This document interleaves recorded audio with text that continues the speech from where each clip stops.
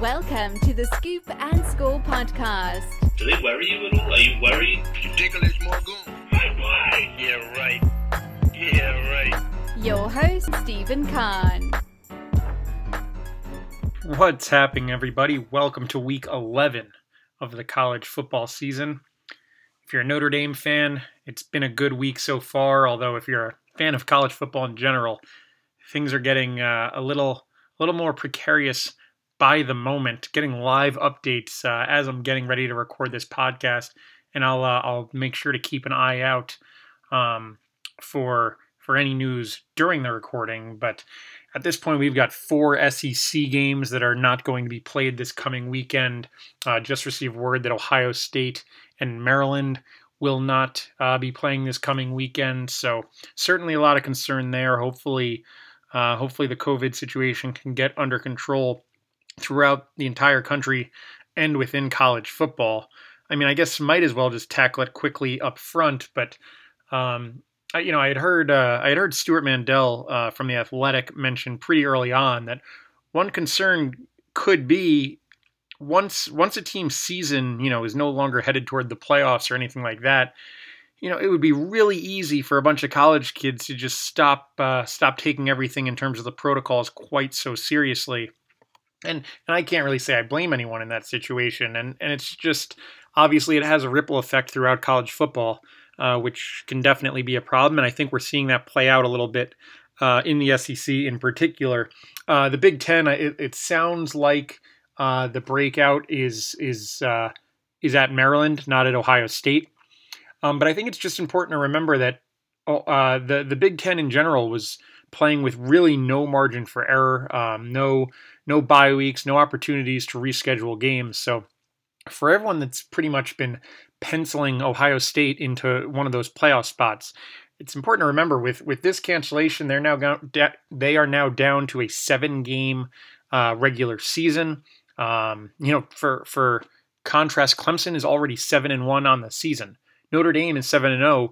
Notre Dame has completed a more impressive regular season right now than Ohio State is going to be able to complete in their entirety this season.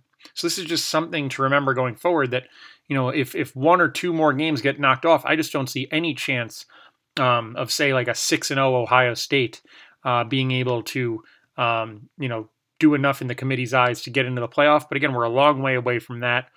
We could be seeing outbreaks in other conferences and with other teams. So who knows where everyone will be, come mid-December when the committee will be releasing its rankings. But hopefully everything gets under control a little better than it is right now. Certainly, as a college football fan, the season's going pretty well. Obviously, there have been some issues, but would really just be great to kind of keep this going and have some normalcy going forward. And I can say that especially because my team is in pretty good shape. If you're listening to this podcast, you probably watched the Notre Dame Clemson game. I don't need to dive into any of the details of the play-by-play or anything like that. But boy, it's a different feeling for us Notre Dame fans, especially those around my age that, maybe we're alive for 93 Florida State, but don't have the memories of it or going back to 88 or 77 or 73, anything like that. For fans of a certain age, how many times had we been in that spot before? How many times had we looked good, taken the lead, and then somewhere stubbed our toe? I mean, seeing, it started in the first quarter. You left some points on the field. The false start on the 4th and 1 that would have been a touchdown ends up being a field goal. Later on, drop touchdown pass, end up settling for a field goal. And, me and my friends that I'm with, we're all just saying right off the bat, well, that's 8 points we've left out there. And I don't know if all fan bases are like that, but it certainly seems like we knew every point was going to matter. I certainly, a saying of mine, I do love yelling, it doesn't have to be close. You get out to an early lead. Let's say you go up 14-0. It doesn't have to be close. When you're playing a truly great team like Clemson, it does have to be close. That game was always going to be close. So to leave points on the field hurt. Certainly coming down to the wire Ian Book fumbles the ball through into the end zone, recovered by Clemson. And at that point, just a collective sinking feeling, a feeling that has been felt so many times before, and certainly felt it again. But this team just found a way. They found a way through a picked up pass interference flag, which I've truly never seen anything like it. I guess good for Dabo for working the refs, but to see a pass interference flag thrown, then see the replay, and it was probably a good call. I mean, it was certainly bang bang, but I think, if you just showed someone the replay and said, is this pass interference, yes or no? I think most people are saying yes, and they've thrown the flag, and then to pick it up and say no pass interference, I've never seen that happen. I've seen it, determined that it was uncatchable, or, you come together and say, oh, the ball was tipped at the line of scrimmage. That's not pass interference. I've never just seen a judgment call made by a ref be picked up on a pass interference like that. But, and while we're on the refs, it was a truly great game. Both teams came ready to play. Both coaching staffs did a great job. Those refs did not belong on the field with those players. They did a horrible job. I talk about this a couple times a year. I don't know why the college replay system is so bad. The NFL gets it right every single time when they go to replay. You can argue about Dez's catch and what's a catch and all that. That's an argument about what the rules of a catch are. They get the calls right every time. In college, it seems like sometimes they fail to review something. When they do review something, they see it wrong the first time. They have to review it a second time to get it right. They review things that are so clear and obvious. Why are we wasting our time? It's out of control.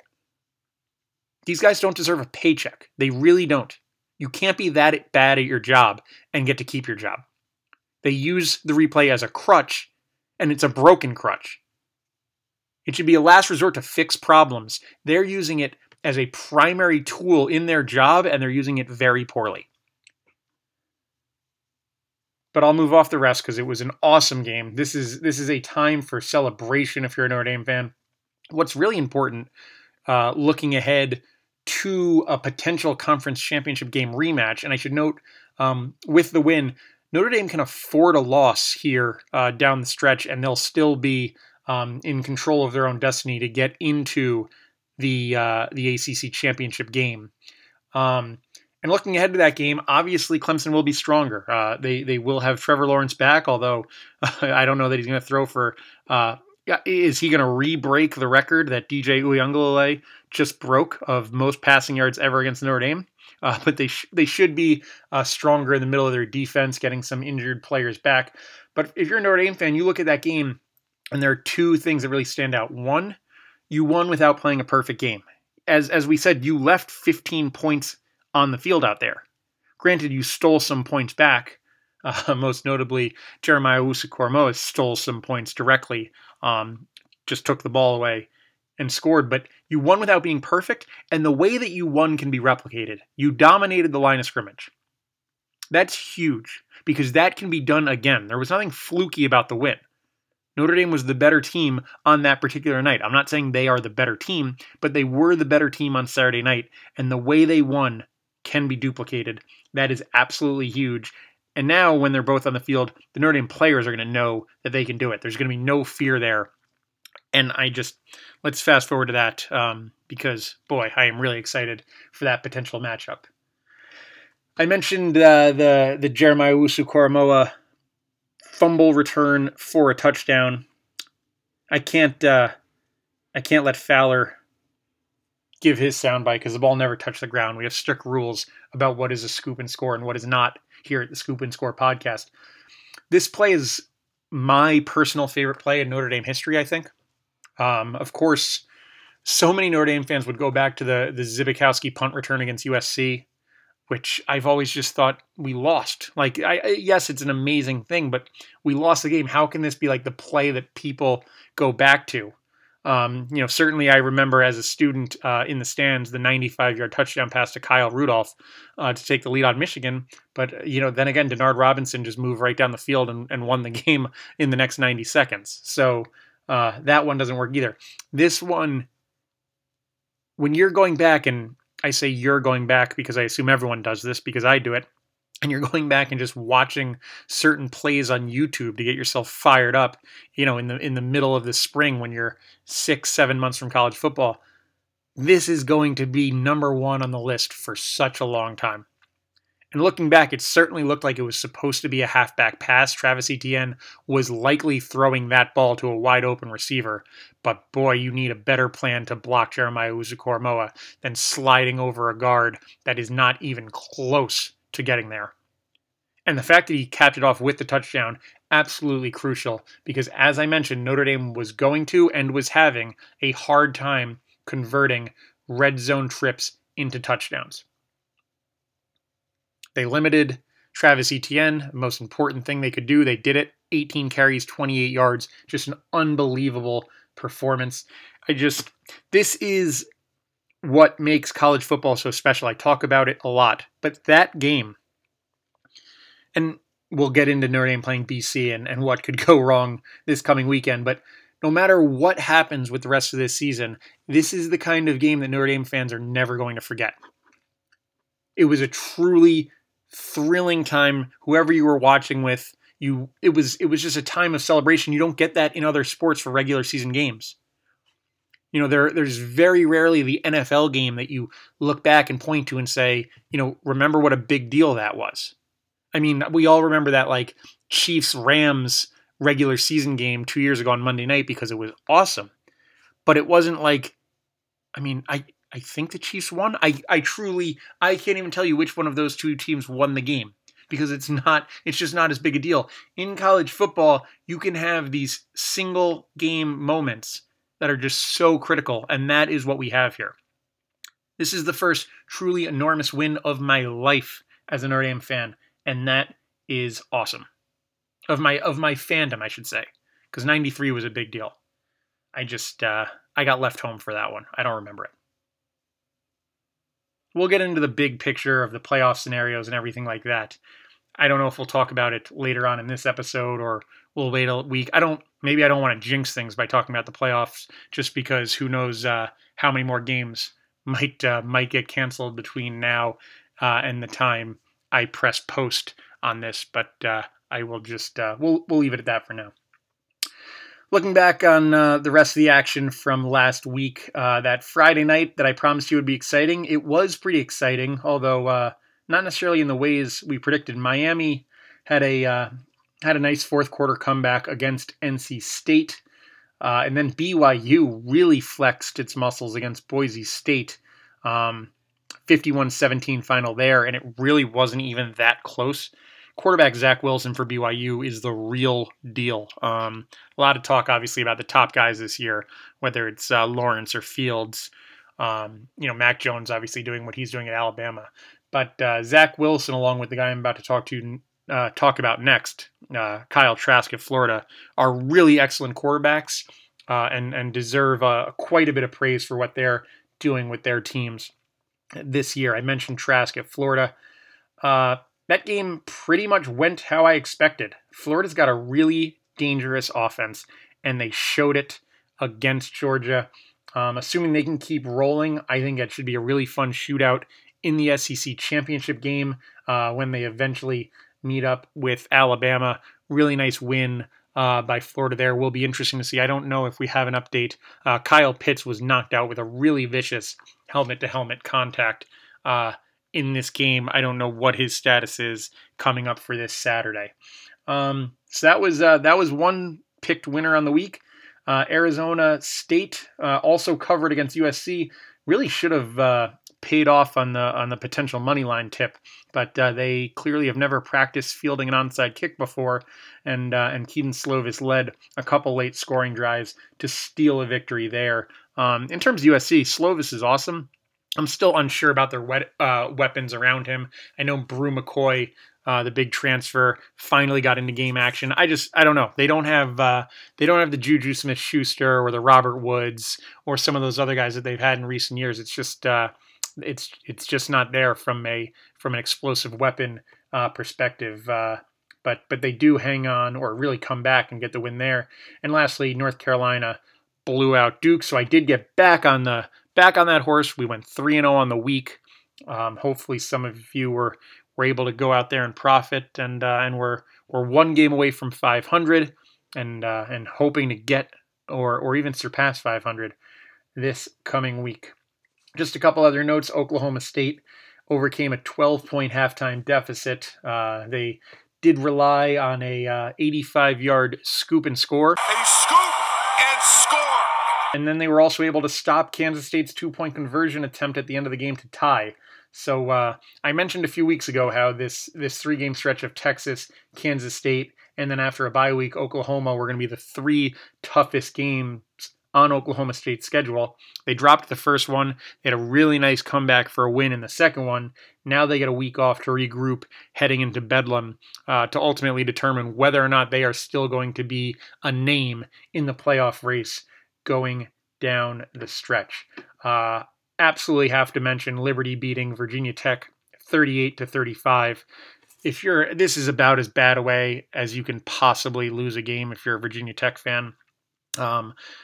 Liberty, the game's tied at 35. Liberty lines up for a 59-yard field goal, which I don't recommend doing if you're a college team. It's blocked, returned for a touchdown. Virginia Tech wins. Oh, wait, their coach called a timeout to try to ice the kicker. So none of that counts. Then Virginia Tech decides to come out and just to prevent defense. So Liberty decides to throw an 8-yard pass, get out of bounds quickly. Now it's just a 51-yard field goal, and with no pressure of any timeouts remaining to potentially get iced, the kicker for Liberty absolutely drills the 51-yarder for the win. I'm going to spend however long I spend talking about it right now, hopefully no more than about 30 seconds, but 30 seconds is too much talking about icing kickers because it's an idiotic thing to do. We almost never see it work. In situations like this, we see it hurt. And if you think there is any kind of mental edge to icing or not icing, the one thing that you should absolutely do is not call your last timeout.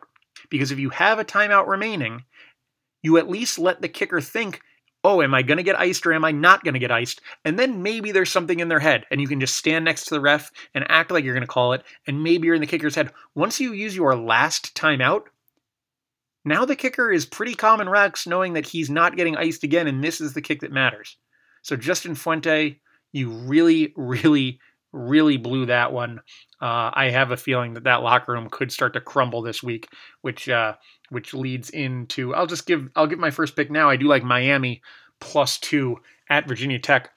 I actually think on paper this is a really good game, but as I just mentioned, after a loss like that, I have to imagine there is a ton of finger pointing going on in that locker room. Miami still has a nice season going. I imagine they're a little more focused. Getting 2 points, I think this should, I could have seen it flipped. I could have seen Miami laying like a field goal here on the road. So ultimately, I think they go in to Lane Stadium and get a close win. Should be a good game, but I just think you're getting a couple free points there and taking the Hurricanes. The last game I will mention from the weekend, really just to celebrate a 3-0 and number 10 Indiana team. They handled Michigan from start to finish. One important note, you've possibly seen it floating around, but the last time Indiana football got to 3-0 was 1988. 1988, a year in which the Los Angeles Lakers won the NBA championship. The Los Angeles Dodgers won the World Series, and the Notre Dame Fighting Irish happened to win the college football national championship that year. So let's just keep the train rolling. No problem there. The most important note from the game itself: Indiana senior wide receiver Whop Phillier. His legal name is Mr. Elias D'Angelo Phillier. Goes by Whop, has always gone by Whop since he was a little kid, because when he was in the back seat going through the Burger King drive-thru, he would always want a Whopper, even though his parents said he was way too little to get a Whopper. So his parents started calling him Whop, which is funny because I've gone by Dub Court Pound Cheese Khan for, I don't know, about 22 years now. So I certainly relate. It makes a lot of sense. My only issue with the story is that, come on, stop going to Burger King. I mean, Burger King is so clearly the worst of the burger chains. I mean, McDonald's is better. Wendy's is a million times better. If you get out to parts of the country where you have Steak and Shake or In-N-Out or Culver's, I mean, these are all better. So Burger King, absolute bottom of the barrel. And here's the real news is you shouldn't even need to be going out to fast food burger places, because you should have some burger patties in your fridge or in your freezer because you made an order to DeBraga and you had the meat already. You don't need to be out at Burger King in the drive-thru getting Whoppers. Make your own Whopper with a much higher quality piece of beef. You can still get, the special sauce and the lettuce and the tomato, whatever you need to do, but make it yourself with some really high quality, prime choice beef from DeBraga. Go to DeBraga.com, order whatever you need to order, use promo code SCOOP, SCOOP, at checkout. You're going to get 15% off your first order. Still waiting to hear if there's been an order sent out to San Diego. Rumors that there's going to be a brisket order to San Diego and it's going to be barbecued up nice. I'm still waiting to see it. I'm still waiting to hear about it. Let me know when it happens, folks. If you're in the greater New York area, you can go to local.debraga.com. You can choose, whatever day delivery you want. Better prices sometimes. I don't think you can use Scoop there, but it still might be worth it for you, especially if you've already taken advantage of that Scoop promo code. Something to think about, DeBraga.com. Really, really delicious meats. I grilled up some sausages I had a house guest leading into for this Clemson game. I grilled up some sausages. They couldn't have been juicier. But, I mean, they were properly cooked. Let's make this very clear. They were properly cooked, but they were still incredibly juicy on the inside. You can't find better products. DeBraga.com, promo code SCOOP. This week is kind of a bummer in terms of games. I'm sorry that this is going to be a Notre Dame heavy podcast, but they were involved in the biggest game last week, and boy, there's not much else to talk about this coming week. I mentioned that 4 SEC games have been canceled. One of those includes Texas A&M.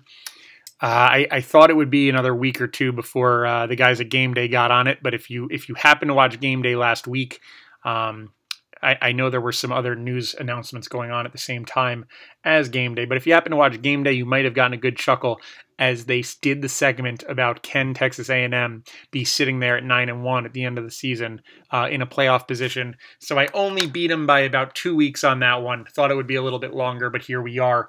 So that's certainly a note. But again, games postponed. Who knows what could happen going forward there. So yeah, I guess really just, we got Notre Dame at BC at 3:30. If you want to watch that, Miami Virginia Tech game because you bet on it at noon, that's certainly your prerogative. Sorry, I was just wanted to make sure I found my picks here, and I did. I also have another noon pick. I'm going back to the Chants. Eventually they're not going to do it for me, but I don't think that's this day. Coastal Carolina goes to Troy, favored. I realized in my tweet I have an error. I put plus 10.5. It's minus 10.5. Either way, it's all deadly. So I think Coastal Carolina, they haven't won a game that close since playing Louisiana, and other than that, they really haven't played anything close to that close. So I think the Chants can get it done, and I also think Arkansas at Florida coming down off the high of the cocktail party. Arkansas is a competitive team. I think they should keep it relatively close. So that's why I like Arkansas getting 17.5 in the swamp against the Gators. Again, let's just hope that all of these games get played right after this records. I'm gonna have to issue a statement about my incorrect tweet. Feel bad about that one. Let's talk about Notre Dame BC. Historians and really anyone that knows anything about the history of Notre Dame or BC knows that in 1993, Notre Dame knocked off number 1 Florida State, and then the very next week got beat on the last second field goal by an unranked Boston College in an enormous upset. It's enough of a story that when the schedule came out and BC was after Clemson, back in August, the jokes were made. This is certainly a thing. Now, is it a thing that any of the Notre Dame players or Brian Kelly care about at all? No, it is definitely not. But I can tell you who does care about it, and that's Boston College. Um, it's a situation where Boston College is known for two plays. They're known for Doug Flutie throwing a Hail Mary to Jerry Phelan against Miami, and they're known for the field goal that beat Notre Dame in 1993. Those are their two things. So this would just be another opportunity to notch a huge win. Now, adding a little bit of juice to this matchup is the fact that Boston College quarterback Phil Jurkovec was a Notre Dame backup quarterback for the last couple of years. Transferred out, not shocking that he transferred out, given that he just wanted a chance to start and was going to have to wait another year behind Ian Book before having 2 years of eligibility remaining, although it actually would have ended up being 3 years of eligibility remaining, given the fact that this year doesn't count towards eligibility. And that's all fine. And then on the way out the door, he kind of said some things that, he said a whole bunch of nothing. He said, it wasn't just about playing time. There were some things there that, aren't going to come out. But the point is, that's nonsense. He wanted to go to BC so that he could start. And that's fine. It's, any competitor should want to start. But he definitely rubbed some people wrong on the way out of town. And I think, he's certainly going to be fired up to play this game. I would think that, a lot of the players, they don't take this stuff personally, and I'm sure a lot of them are still friendly with Jurkovec, but I would have to imagine the coaching staff is a little bit extra focused, given some of his comments when leaving Notre Dame, and they'll be sure to want to get the best of him in this one. From what I've seen from him, he definitely, he's someone who can make a big play. There's no doubt about that. But his desire to always make the big play can work against him. So I would not be surprised if he hit a couple deep, big play touchdowns that really made some Notre Dame fans say, geez, why don't we have this kid playing quarterback for us?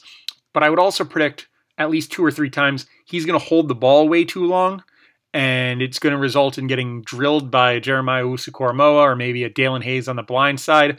He might try and fit a ball into traffic that gets picked off by Kyle Hamilton. So I think Phil will do some good things out there, no doubt about it. But I think he ultimately does more bad things than good things. Taking a sack, having the ball stripped out of his hands, throwing a bad interception when he maybe should just get rid of the ball. So ultimately, I think this game will be, competitive, relatively close. But Notre Dame will not take BC lightly in this one. It's impossible not to have a letdown type game, but the fact that they're going on the road, I think, always helps avoid a letdown, because you're not just kind of like sleepwalking through the game at home. You do have to go on the road. You have to be about your business. Stick to your schedule and all that. So I do think, and then the added juice of playing their former teammate, I think will be a factor. So I think Notre Dame gets the win. I don't think it's going to be comfortable, especially in the first half. Maybe Notre Dame starts to take control a little bit later. But ultimately, I think this is going to be a tight game. It's a good test for Notre Dame before they have a bye week. So hopefully they can come out with a win. I think they ultimately will. Really, the only other game to mention is the big 7:30 matchup in the Big Ten. Of course, talking about 3-0 Northwestern at 2-0 Purdue. I am half joking, as there is a slightly more high-profile game in the Big Ten at 7:30, Wisconsin at Michigan. But listen, this is where we are in the Big Ten right now. Northwestern Purdue is kind of the marquee matchup. Certainly looking forward to seeing what Northwestern's defense is all about. I haven't had a chance to see them, but certainly they've been playing well so far this season. With Wisconsin and Michigan, that'll be an interesting one. Obviously, Michigan reeling a little bit. Wisconsin looked so good in their first game, then had to miss 2 games due to the COVID outbreak on their team. So you got to imagine they haven't really been able to practice much. I still think it's not super clear whether or not Graham Mertz is going to be playing. It sounds like in terms of the timetable, he would be available to play, but unclear if he really would have gotten any practice time in. So you just no idea what to expect from the Badgers in that one. I think it's actually a good opportunity for Michigan to right the ship a little bit, get back on track in a home game there. in a rivalry that I think it was just 2 years ago they really dominated Wisconsin when they played at home. So definitely an opportunity for Michigan to get back on track. That's about it. I mean, it's a pretty limited slate. Just there weren't a ton of huge matchups to begin with. Obviously, Alabama and LSU was supposed to be there, but that's one of the games in the SEC that's been canceled. So maybe a little blessing in disguise, opportunity to take in some of Saturday from Augusta that maybe otherwise you wouldn't have been able to. So everybody enjoy the golf, enjoy the college football action. Go get 'em, Gary, and talk to you next week. That concludes the Scoop and Score podcast. Everyone in this room is now dumber for having listened to it. I award you no points, and may God have mercy on your soul.